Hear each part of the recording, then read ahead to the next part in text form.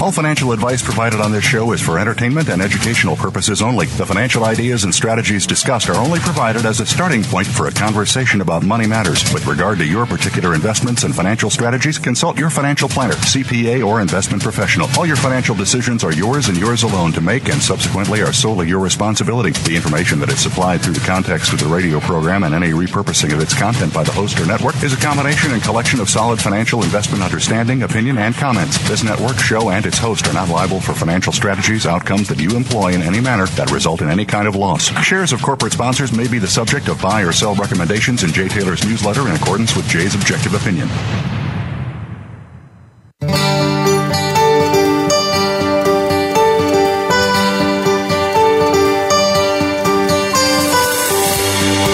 Welcome to Turning Hard Times into Good Times with your host, Jay Taylor. This hour will help investors fix issues and achieve personal gain. Now, here's your host, Jay Taylor.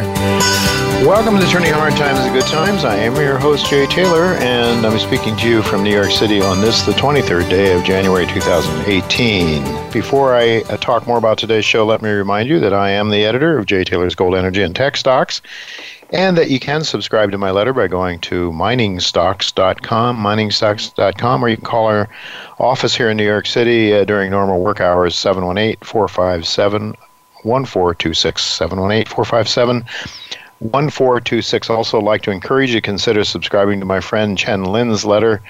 Go to chenpicks.com, chenpicks.com. Chen has had a marvelous track record in the past. He's done very, very well, and I think you might want to check him out. I want to thank each of you for listening to the show, making it one of the more popular shows on the Voice America Business Channel. And I'd like to invite you to send along your questions, criticisms, and praises, whatever is on your mind, to questions4taylor@gmail.com, questions4taylor@gmail.com. We do want to thank our sponsors for making this show economically viable. They are, for today's show, Bonterra Resources, Uranium Energy, Auryn Resources, Novo Resources, Genesis Metals Corp. Just got back from the Metals Investor Forum in Vancouver over the last weekend, and it was a very, very good event.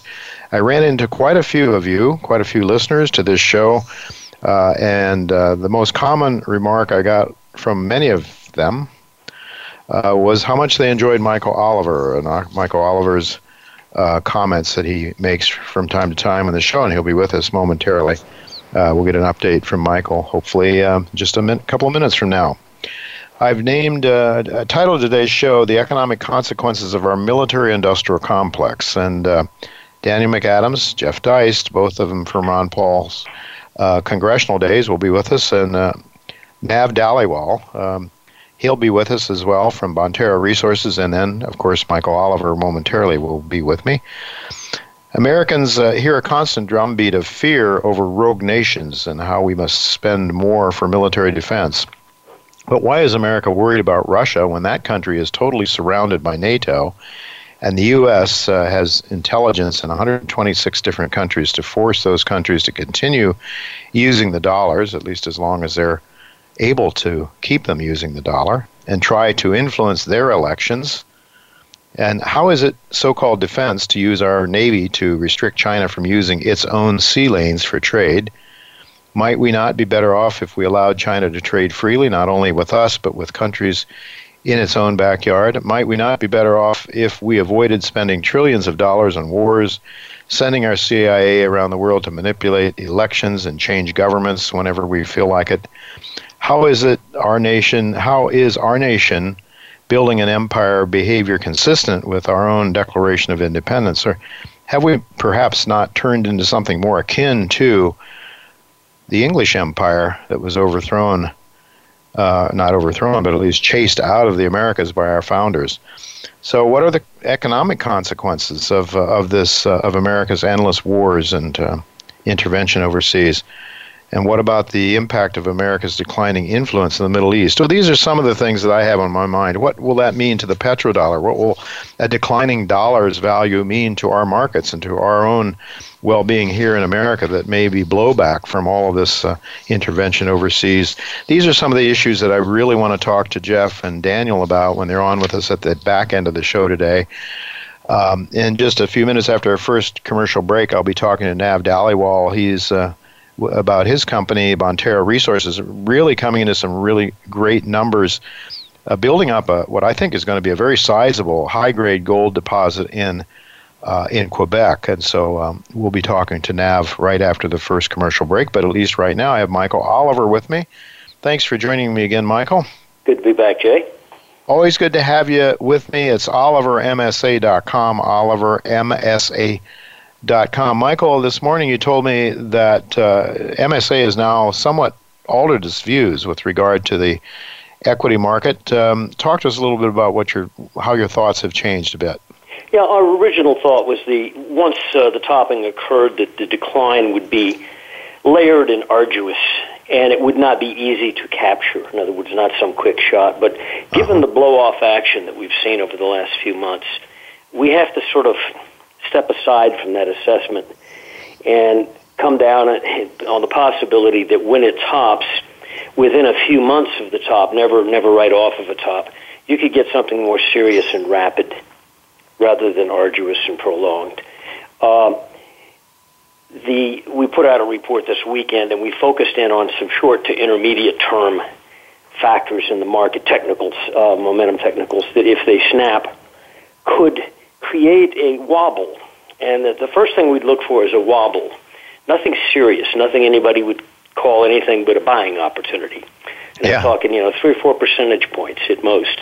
If you got something like that, and if it occurred such that your peak was in February or soon, and you wobbled off 3 or 4% and found yourself wobbling around steady, but 3 or 4% off the high come next quarter, meaning you top, you go down for a handful of weeks, you waste the month of March in some protracted trading decline.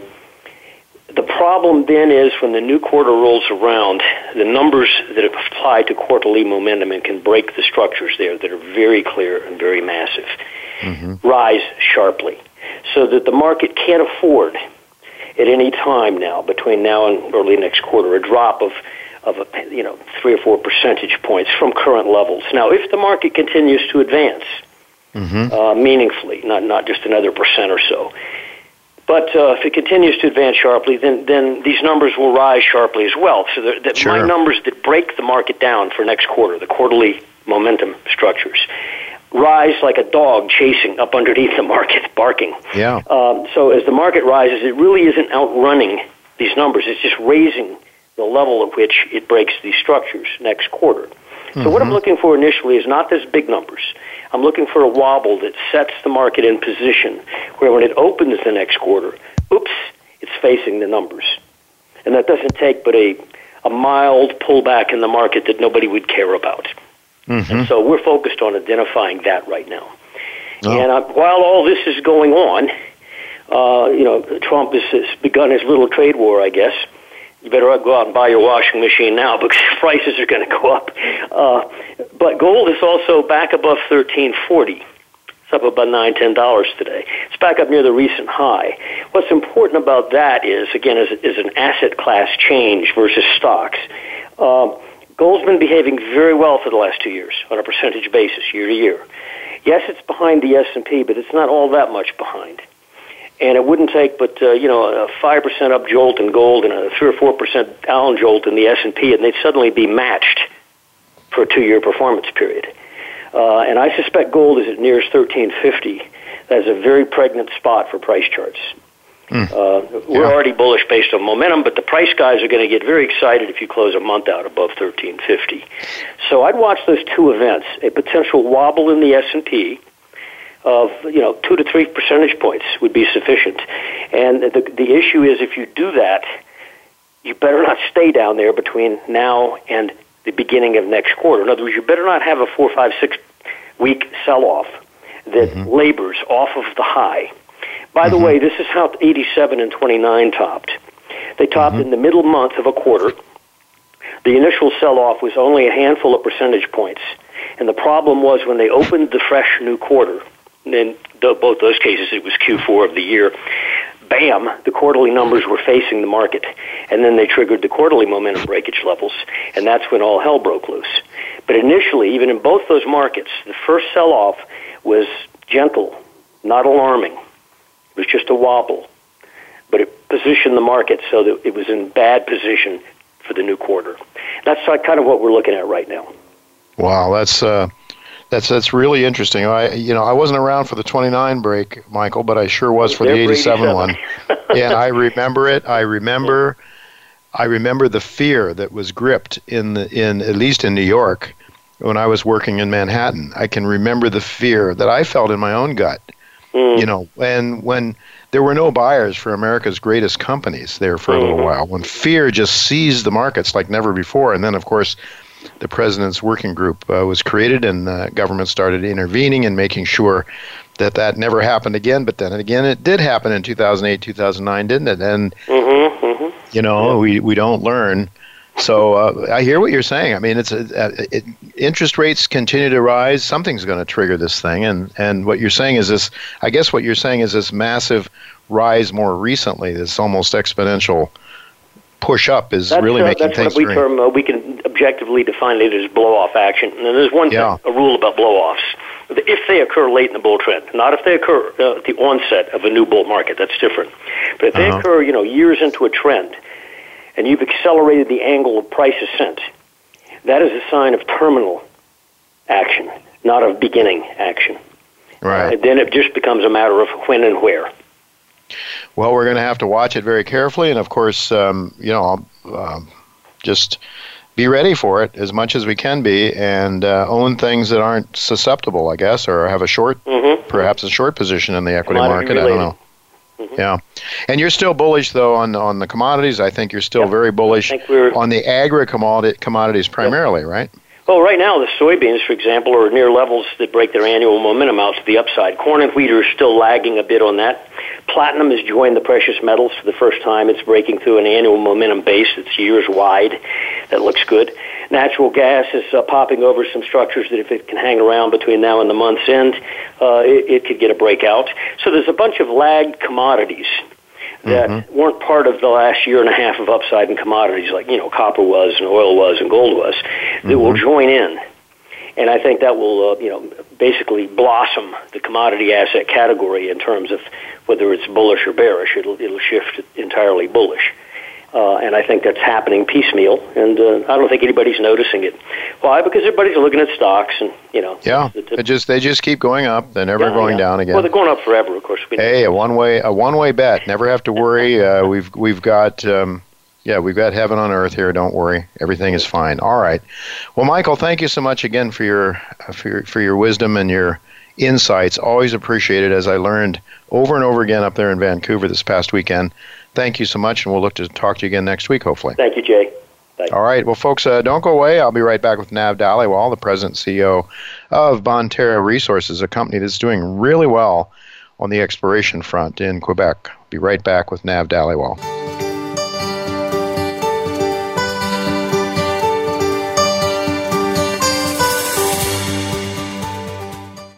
Think you've seen everything there is to see in online television? Let us surprise you. Visit voiceamerica.tv today for sports, health, business, and more on demand 24/7. Orin Resources is a Canadian-based gold exploration company focused on the company's flagship Committee Bay project, located in northern Canada, one of the best mining jurisdictions in the world. The company's current resource outlined by drilling thus far stands at 1.1 million ounces of gold at over 8 grams per ton. Orin is operated by the same team that founded Asanko Gold, which is constructing a major gold mine in West Africa, and Caden Resources, which was recently purchased in November for over $200 million.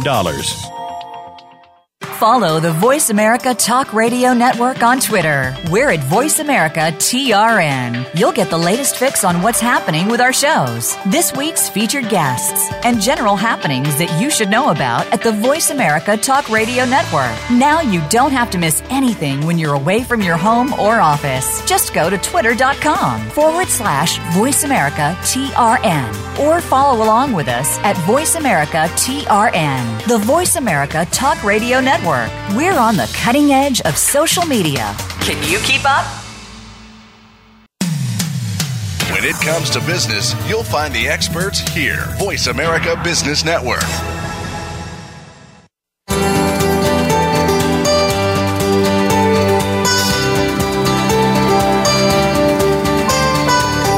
You're listening to Turning Hard Times into Good Times with your host, Jay Taylor. If you have a question or comment about today's show, Jay would love to hear from you at 1-866-472-5790. That's 1-866-472-5790. You can also send an email to questionsfortaylor@gmail.com.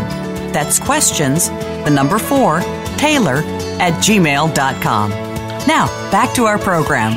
Welcome back to Turning Hard Times into Good Times. I am your host, Jay Taylor, and, we were supposed to have Nav Dhaliwal with us here. He is the president and CEO of Bonterra Resources, but just before we went into a commercial break, we got a message here in the office that Nav was not available. I don't know why he's not available. I don't know really what the story is there, but he is not available. So I am going to perhaps share a few of my ideas and some of the comments that I made in Vancouver this past weekend at the Metals Investor Forum.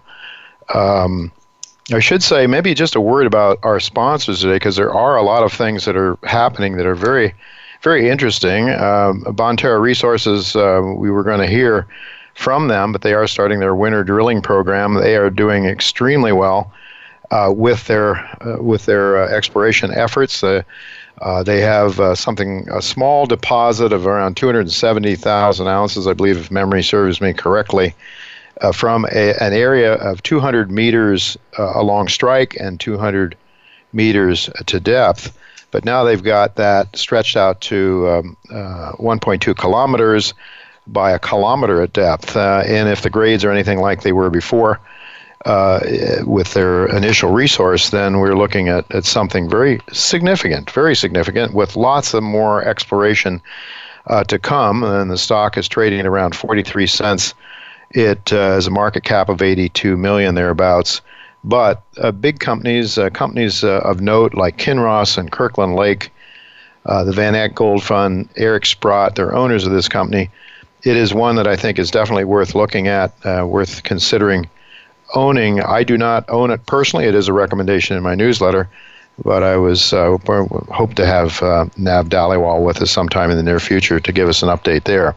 Uranium Energy Corporation, we heard in Vancouver from Amir Adnani about the uranium story in general, but Uranium Energy has picked up some great assets during this decline in the uranium market, and that is one also, I think, that, the United States just doesn't produce much uranium. It consumes something like, I think if memory serves me correctly, something like 40 million pounds a year. It produces maybe 10% of that, and it has to import from Russia and all and various other places. Of course, Canada is a main source of uranium that the U.S. gets, but it also has had agreements to acquire from Russia and other places, which also makes it, of course, curious as to why the Obama administration agreed to let the Russians own 10% of or a significant amount of our uranium. That's something that's being, I guess, ferreted out geopolitically, politically within the United States. A lot of stuff going on there, it seems. Auryn Resources, well, this is Ivan Bebek, the chairman and CEO, the executive chairman of that company, also spoke to us in Vancouver, and I'll tell you, the stock is down quite a bit, but they've got a lot of things going on now in Peru. One in particular, there's one intersection they're waiting for. If that comes in, it's something like a 400-meter intersection in favorable rocks. If that comes through with the kind of numbers that that they've seen elsewhere on that property, then I think you'll see Auryn Resources share price probably drive significantly higher. A lot of good things happening with Auryn, several properties, and now this year they'll be exploring and providing information and data throughout the winter from their Peruvian properties. Well, Novo Resources has gotten hit pretty hard today, but frankly, I look at it as a potential buying possibility down the road here. I wouldn't be surprised to see Novo fall perhaps to $2 in U.S. money. But the good news today was that they have their permits now to start exploring and developing the Comet Well property, which is really what Quinton Henning wanted to start working on. He had to, he had permits for the Purdy's Reward property, and he was able to do some stuff there along with his 50% joint venture partner. But quite frankly, the depth and what he was looking at down deeper into the basin where he anticipates the gold reefs, the reefs that host the gold to be, that's what we're going to be looking for. I think that Quinton is as optimistic as ever he's been about Noble Resources. The market, I mean, it's a complicated story. It is a complicated geology. It's a new, unusual sort of story, but there's no reason to believe any less now than in the past that Quinton Henning isn't onto something, or potentially onto something that is very, very significant. And then Genesis Metals, the share price rose fairly nicely, at least earlier in the day today, on some very good numbers, and we'll be talking to the president and CEO of Genesis Metals sometime in the very near future. Now, since we're missing Nav Dhaliwal, and I have a few more minutes before our next guest comes on, we're going to have Daniel McAdams and Jeff Deist with us. In fact, I guess they may be with us very soon. I titled the talk 2018 a year of epic market disruptions, and that was a question mark. And some of the reasons that I think that we may be in for a very, very significant year in the financial markets this year, there are three basic reasons. First of all, we're at that stage of the credit cycle, as Alistair McLeod has talked to us on this show before. We're at that stage in the credit cycle where banks have to start lending money. Interest rates start to rise, so banks were holding all of these treasuries that were created out of thin air by the Federal Reserve. They bought those treasuries, pumping money into the system. It drives the interest rates down. Banks are holding government debt. But now as interest rates start to rise beyond the control of the Fed, the banks start losing money on those holdings. So they start to sell those treasuries, which then, of course, causes rates to rise. But they put that money to work in the form of loans. It actually gets money into the real economy. And when that happens, prices start to rise, which then are good for commodities. They're good for GDP. It's good for GDP, at least in the short run. People feel better about things, except the banks then become more and more aggressive because they're competing with other banks to try to lend money, to try to get the loan business.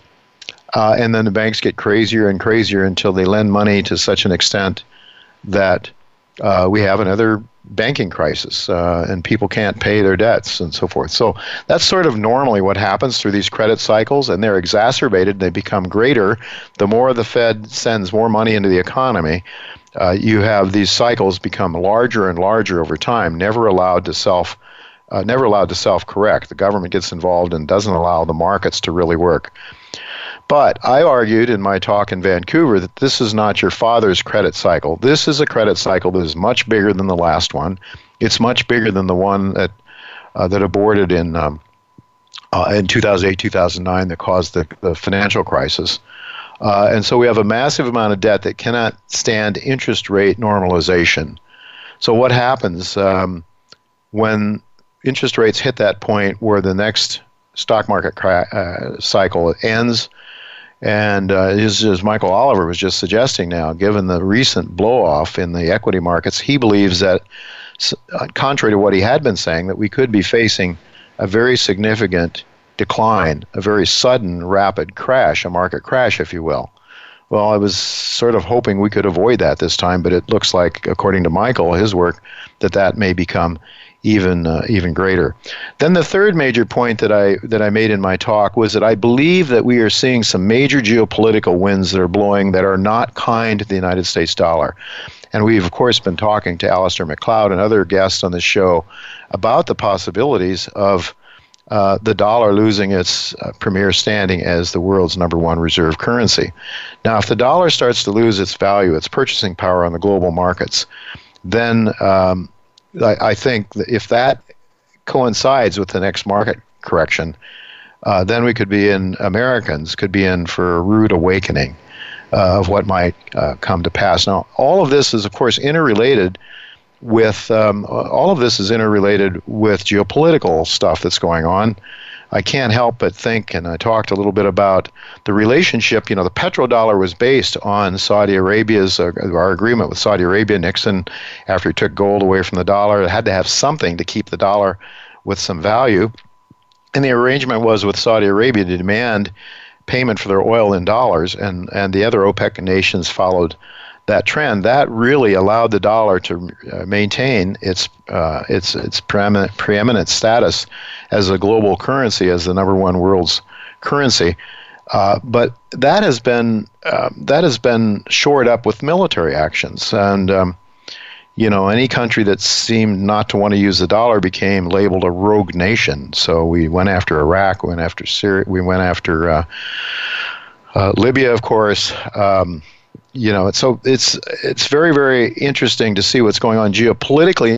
Well, anyway, we are going to go to a break now. The point I was making is that we have a lot of things changing, a lot of things in play now, I think, that are going to may cause a very significant change in the markets this year. The credit cycle, an extreme credit cycle this time, even more so than the last time, and these various geopolitical issues that are coming into play. We may be able to talk to Jeff. Jeff Deist and Daniel McAdams right now. I think they're both with us. So we're going to go to a commercial break, and when we come back, we'll be talking to Jeff and Daniel. Don't go away. We'll be right back.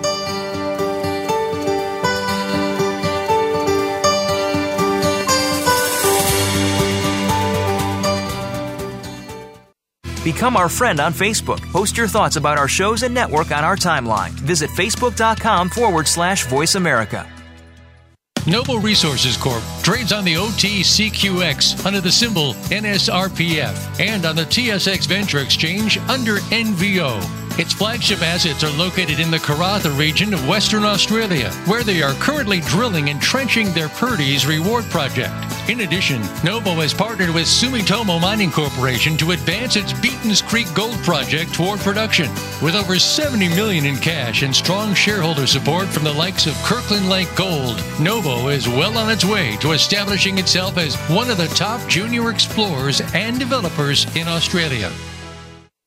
Bonterra Resources, a Canadian exploration company, is aggressively expanding its high-grade Gladiator gold deposit in Quebec, Canada.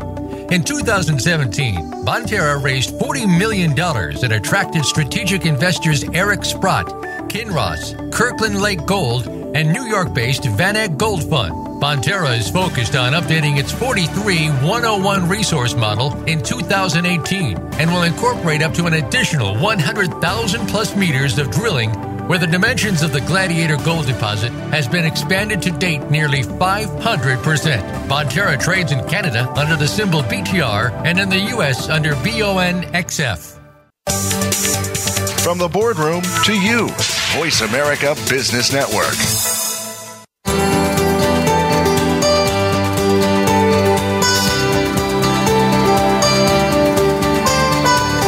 You're listening to Turning Hard Times into Good Times with your host, Jay Taylor. If you have a question or comment about today's show, Jay would love to hear from you at 1-866-472-5790. That's 1-866-472-5790. You can also send an email to questionsfortaylor@gmail.com. That's questions, the number 4, Taylor@gmail.com. Now, back to our program. Welcome back to Turning Hard Times into Good Times. I am your host, Jay Taylor, and I'm really pleased to have with me a couple of friends from long ago, Daniel McAdams and as well as Jeff Deist, both former staff members of Congressman Ron Paul. Welcome, both of you, to Turning Hard Times into Good Times. I sort of titled today's show, The Economic Consequences of Our Military-Industrial Complex, and it seems to me that what we have is a military run amok. I guess empires do that. We are not told that we're an empire, but it seems as though we are, based on I guess it's something like 126 countries or something like that. Daniel, that we have some sort of presence. Does that sound right to you? That sounds about right. It's about 125 too many. And so, what are they doing there? What are we doing in those countries? Well, we're all through Africa, that's for sure, even though the Congress doesn't seem to know about it unless a Special Forces guy gets killed. but ostensibly it's the war on terror, although now Defense Secretary Mattis has come out with a new defense strategy saying that terrorism is no longer the threat, really. It's actually Russia and China. So I don't think anyone knows. We're just at war with everything, Jay. So terrorism has been defeated, we're told, by terrorism has been defeated by our President Trump. And so it's now Russia and China that are what we have to be concerned about. Is that the new thing? And so how are we going to do that? According to the new national defense strategy that was introduced by Secretary Mattis a couple of days ago. So how are we going to address that, I wonder? Lots of contracts with the military-industrial complex. That's the short answer. So as long as we keep those guys, the money flowing to those guys, everything is okay, I guess, huh?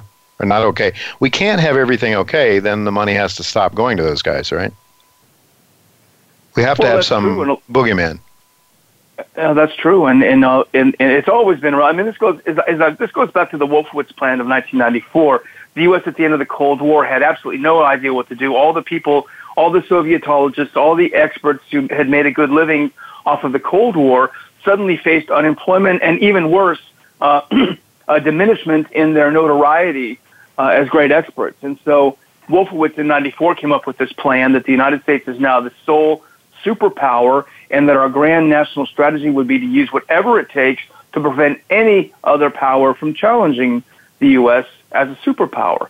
And, of course, that's what's being brought back into play by Mattis and by the military and neocons around him. They're resurrecting this. This was always the big enchilada anyway, and this is now back in play.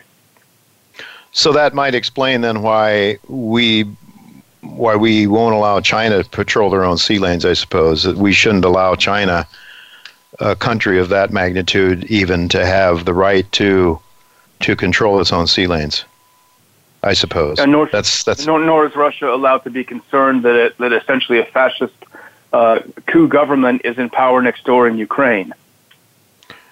Right, one that our NGOs were responsible for helping to put there, I guess, right? And the U.S. government and Victoria Nuland, who now has an extremely well-paid job in the, quote, nonprofit sector. Daniel, to what extent, when Donald Trump ran for office, he talked a lot about reining in NATO, having countries pay for NATO's expenditures. He was very vocal about not getting involved in places like, he was critical of Iraq and Libya. To what extent, if any, do you think that he's toned down, or has he, or is he even more aggressive than Obama in some of these ways, in some of these areas? Well, I think unfortunately, candidate Trump has reversed his positions, and we deal with this a little bit on today's Liberty Report, Dr. Paul. But I think what happened is, for lack of a better term, what we term as a deep state, the permanent state, the permanent government, the military-industrial congressional complex, they became terrified at Donald Trump's rhetoric as a candidate. And I think they determined that, A, he must be prevented from winning, and when he shocked the world and actually won, they decided that, B, we have to do everything we can to undermine him. I think that is the core of the Russiagate scandal. We're seeing more and more of it come out as these texts are being released, and the ones that haven't been, quote, lost are being released from the FBI. We're finding out that that the collusion was not with Russia. The collusion was among the U.S. intelligence community to prevent a president from being seated or from lasting in office who really threatened their way of life. It is a coup in America. There's no question.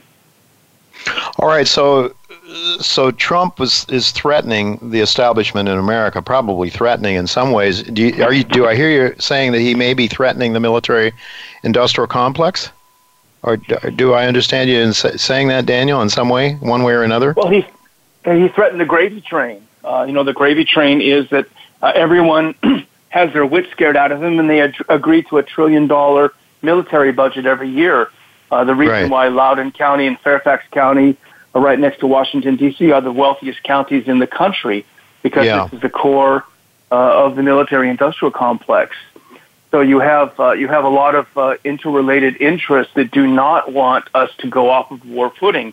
And I think that's what President Trump hit head on when he became president. And I don't know if he blinked or if something more nefarious happened, but unfortunately he has stepped back quite a bit from his very oftentimes excellent campaign rhetoric.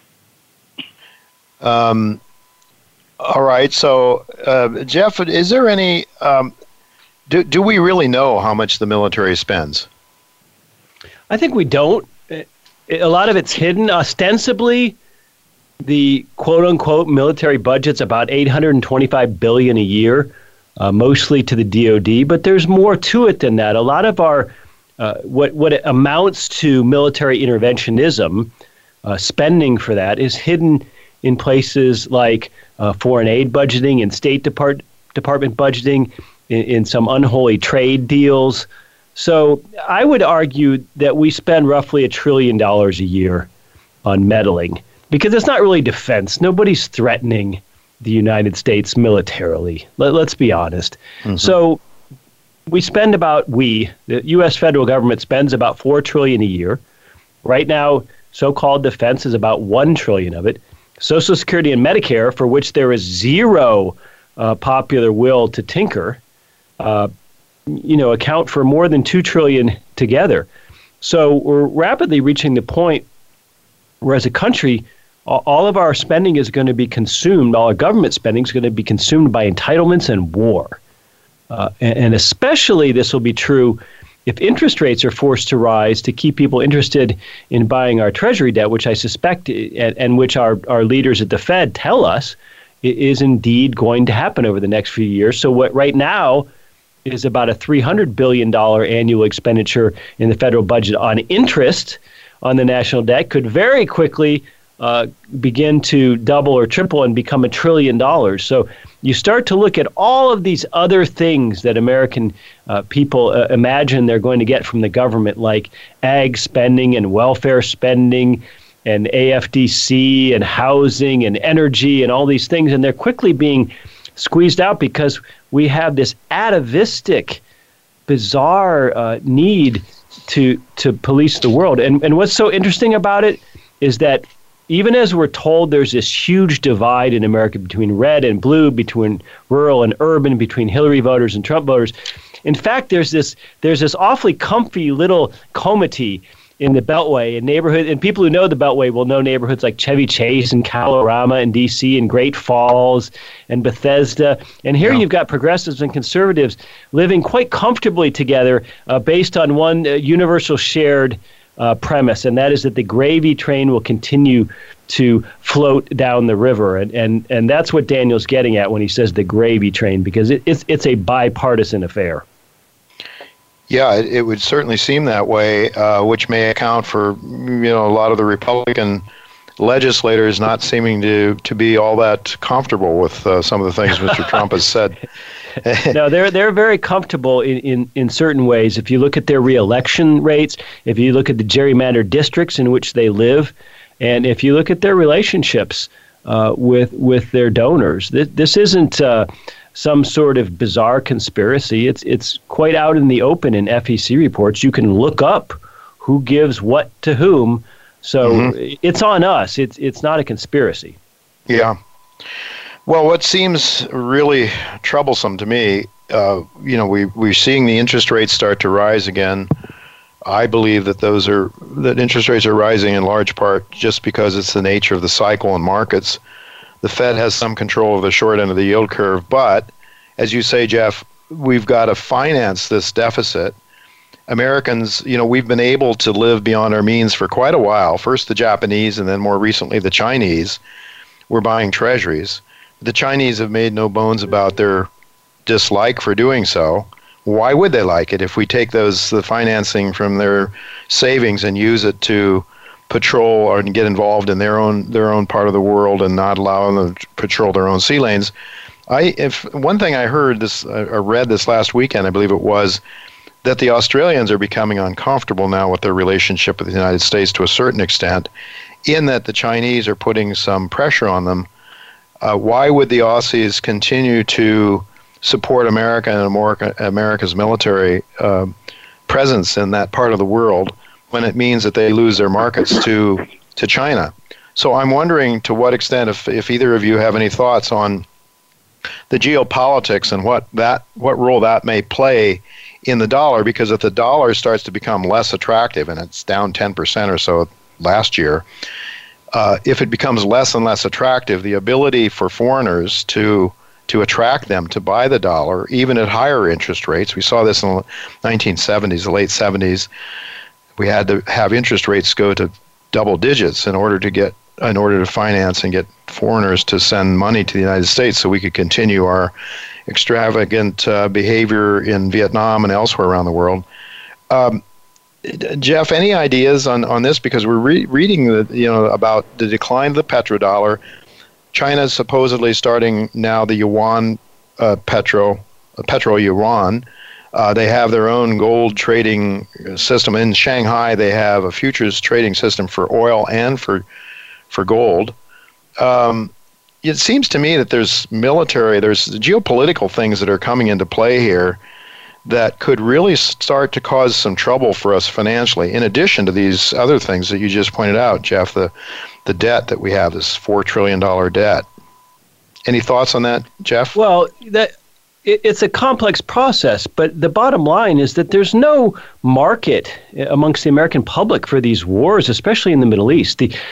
These are deeply unpopular wars. The only people who support this stuff are largely the people in the Acela corridor between D.C. and New York. So these wars are financed not on a pay-as-you-go system. Imagine if George W. Bush had told America in the early 2000s, look, we're going to invade Iraq to get rid of Saddam Hussein. We all know this is worthwhile. So we're all going to pitch in, and every household's going to be dinged $300 a month to pay for this thing until it's over, because I'm a conservative and I don't believe in deficits. I mean, it would never have happened. One of the biggest untold stories of America in the 20th century is how the Fed enabled government growth. And one part of that is this wilding federal policy of interventionism around the world. It enabled entitlement growth as well. But foreign policy is a big part of it. And connecting the dots between the Fed and our foreign policy, again, not a conspiracy, but it requires a little bit of thought and a little bit of study. So it's not the stuff of sound bites for our candidates, to put it mildly. Yeah. Daniel, in terms of what's going on in the Middle East and Europe and so forth now, that part of the world, I believe there's a general consensus that the United States is losing some of its influence. In Syria, for example, it seems as though, of course, the neocons and the establishment is decrying the notion that we are losing our influence in the Middle East. Do you see it that way? Well, I think we are, and I would just like to underscore what Jeff said earlier about the Fed in its relationship to our militaristic foreign policy. It's an absolutely critical issue. Pardon me. But the Middle East, it's the same as you mentioned Australia earlier.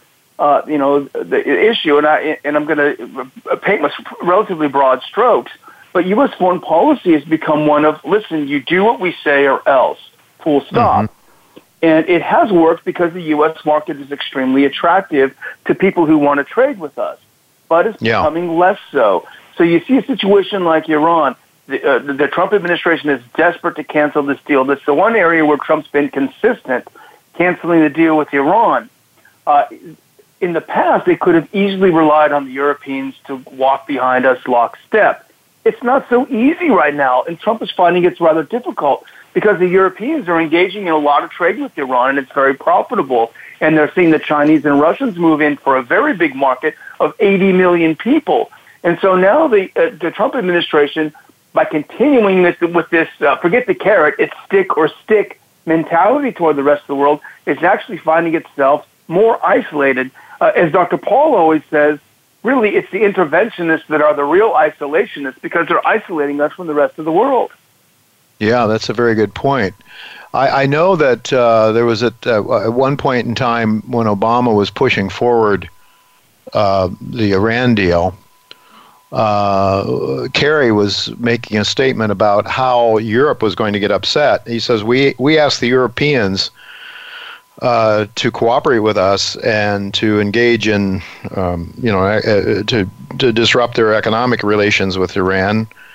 And now we're going to walk this back, and we're not going to go forward with this Iran deal after they've made those sacrifices. And he gave a very stern warning. He says, if you want to realize that people are already angry about our dollar and how we're using it, that the dollar may lose its preeminence as a result of that. He was making that threat that the dollar hegemony may be threatened because if we act this way. So it seems to me that there's a lot of interrelated parts here, and it's connected with finance. I really think that if you put, like, how could the Australians really? I mean, we're putting them in a pretty tough spot if we're requiring them to give us bases or whatever else we want in order to be able to disrupt Chinese activity. And if the markets are there for Australia, if they're in China and not all the way on the other side of the earth where we are, it's very interesting.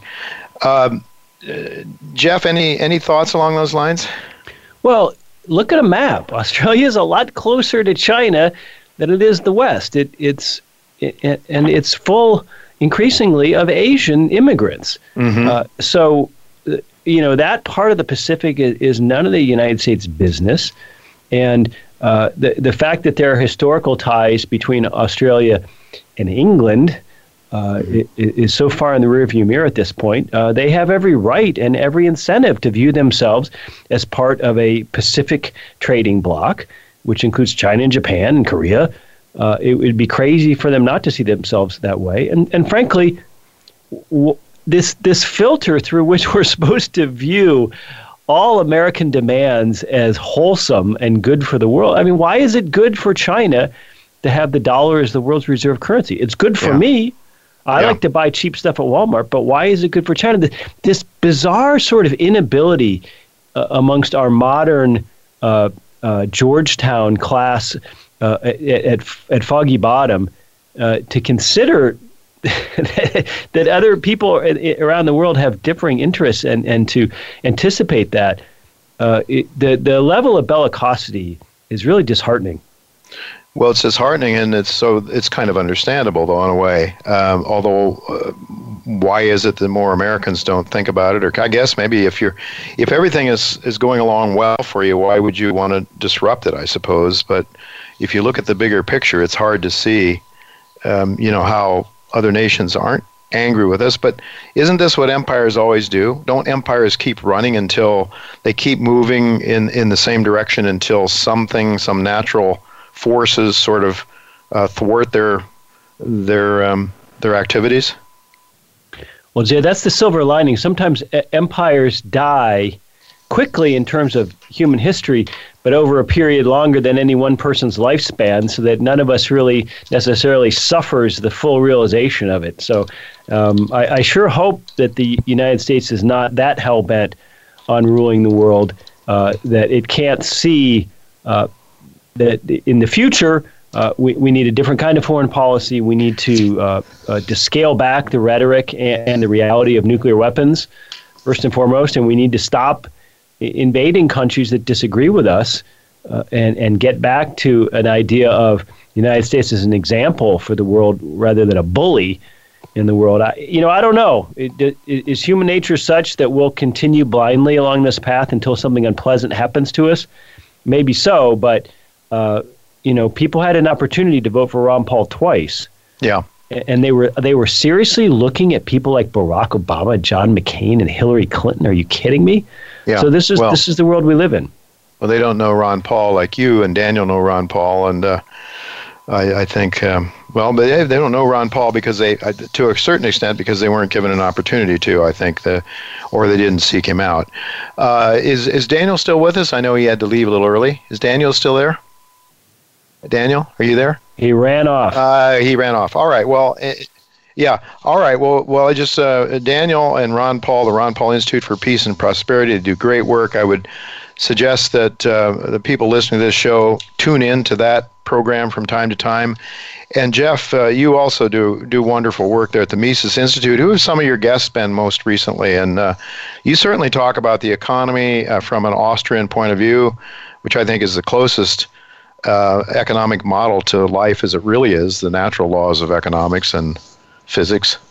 But who have some of your guests been of late that you... Recently, we've really been trying to hit on this theme of decentralization, subsidiarity, and localism, which was a theme to an extent for Ludwig von Mises. While he certainly had a universal perspective on some things, he condemned universalism in other areas. Rothbard, of course, talked about the difference between the organic nation and the artificial state, which oftentimes has boundaries or borders that resulted from a war.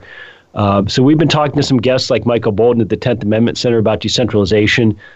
We've also been trying to reach out to some right conservatives and left progressives on the issue of the Fed. There's a couple of examples. Daniel DiMartino Booth, who I would sort of call a Stockmanite right populist, and my friend Nomi Prinz, who I would no offense to her, I guess I would call her a Bernie progressive, but yet they've both written incredible books about the depredations of central banks and how they create inequality and how they create distortions in the marketplace and malinvestment. So it's interesting. One thing that Trump has done is he's changed the goofy left-right continuum and the goofy left-right debate we were suffering under for so many years. He's changed that a bit. And it's fun to see areas where we can agree with progressives in the Trump era, for example. Yeah, well, that's really good. Well, we've had Danielle DiMartino Booth on this show. I think you've also had Alistair MacLeod on your show recently, perhaps sometime, or he's written some things at least for the Mises I think we Institute. published some of his stuff. So we're at this point, what I would term libertarianism is more about ideas than ideology. I don't think ideology is serving people right now, and I think there's something in the American psyche, a good thing, a remnant. Part of the American spirit is that we're a little suspicious of dogmatic ideology. We're not big fans of isms, and we have kind of a results-driven mindset. And I think that's good for liberty, because I think markets work in ways that top-down government doesn't. And if that's the best way to sell liberty to people, then fine. Not everybody has to be some sort of ideological warrior who reads books all the time. So I'm hopeful that the next couple of years we'll see some realignments because of all this distress with Trump. Yeah, let's hope so. Let's hope some good comes from it. It certainly has stirred things up. There's no question about that. I just remember reading a piece. I think it was posted at the Mises Institute by Alistair MacLeod, in which he went back and looked at some of the work of von Mises in terms of the inflationary episode in Germany, the hyperinflation, and Alistair was drawing some parallels between what was going on pre-World War I in Germany and what's going on in the United States now. I thought it was very, very interesting, and in fact, part of my talk in Vancouver was built off of his talk, off of some of the ideas that Alistair had. Well, Jeff, I want to thank you very much, and thank Daniel. He had to leave for some personal things. I want to thank both of you for being with us, and look forward to having you again sometime soon. Soon as possible, as soon as we can work you in, because you do an awful lot of great work over there at the Mises Institute. People that want to support the Mises Institute should go where? Mises.org? Just come to Mises.org, and you'll find a lifetime worth of reading, and all free. So please familiarize yourself with our site if you haven't been to it. And you do a great weekend show, too, I think, almost every weekend, don't you? I do a weekend show every weekend, absolutely. All right, great. Well, thank you very much, Jeff, for being with us, and again, all the best to you and your family, and we'll look to do it again sometime soon. Well, folks, that is all the time we have for this week. Next week, Kevin Duffy's going to be with us. He's a hedge fund manager, and hopefully Michael Oliver will return as well. Until then, goodbye, and God's blessings to you.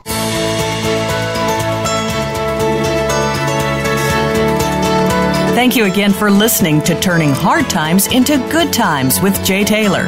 Please join us again next Tuesday at noon Pacific Time, 3 p.m. Eastern Time on the Voice America Business Channel.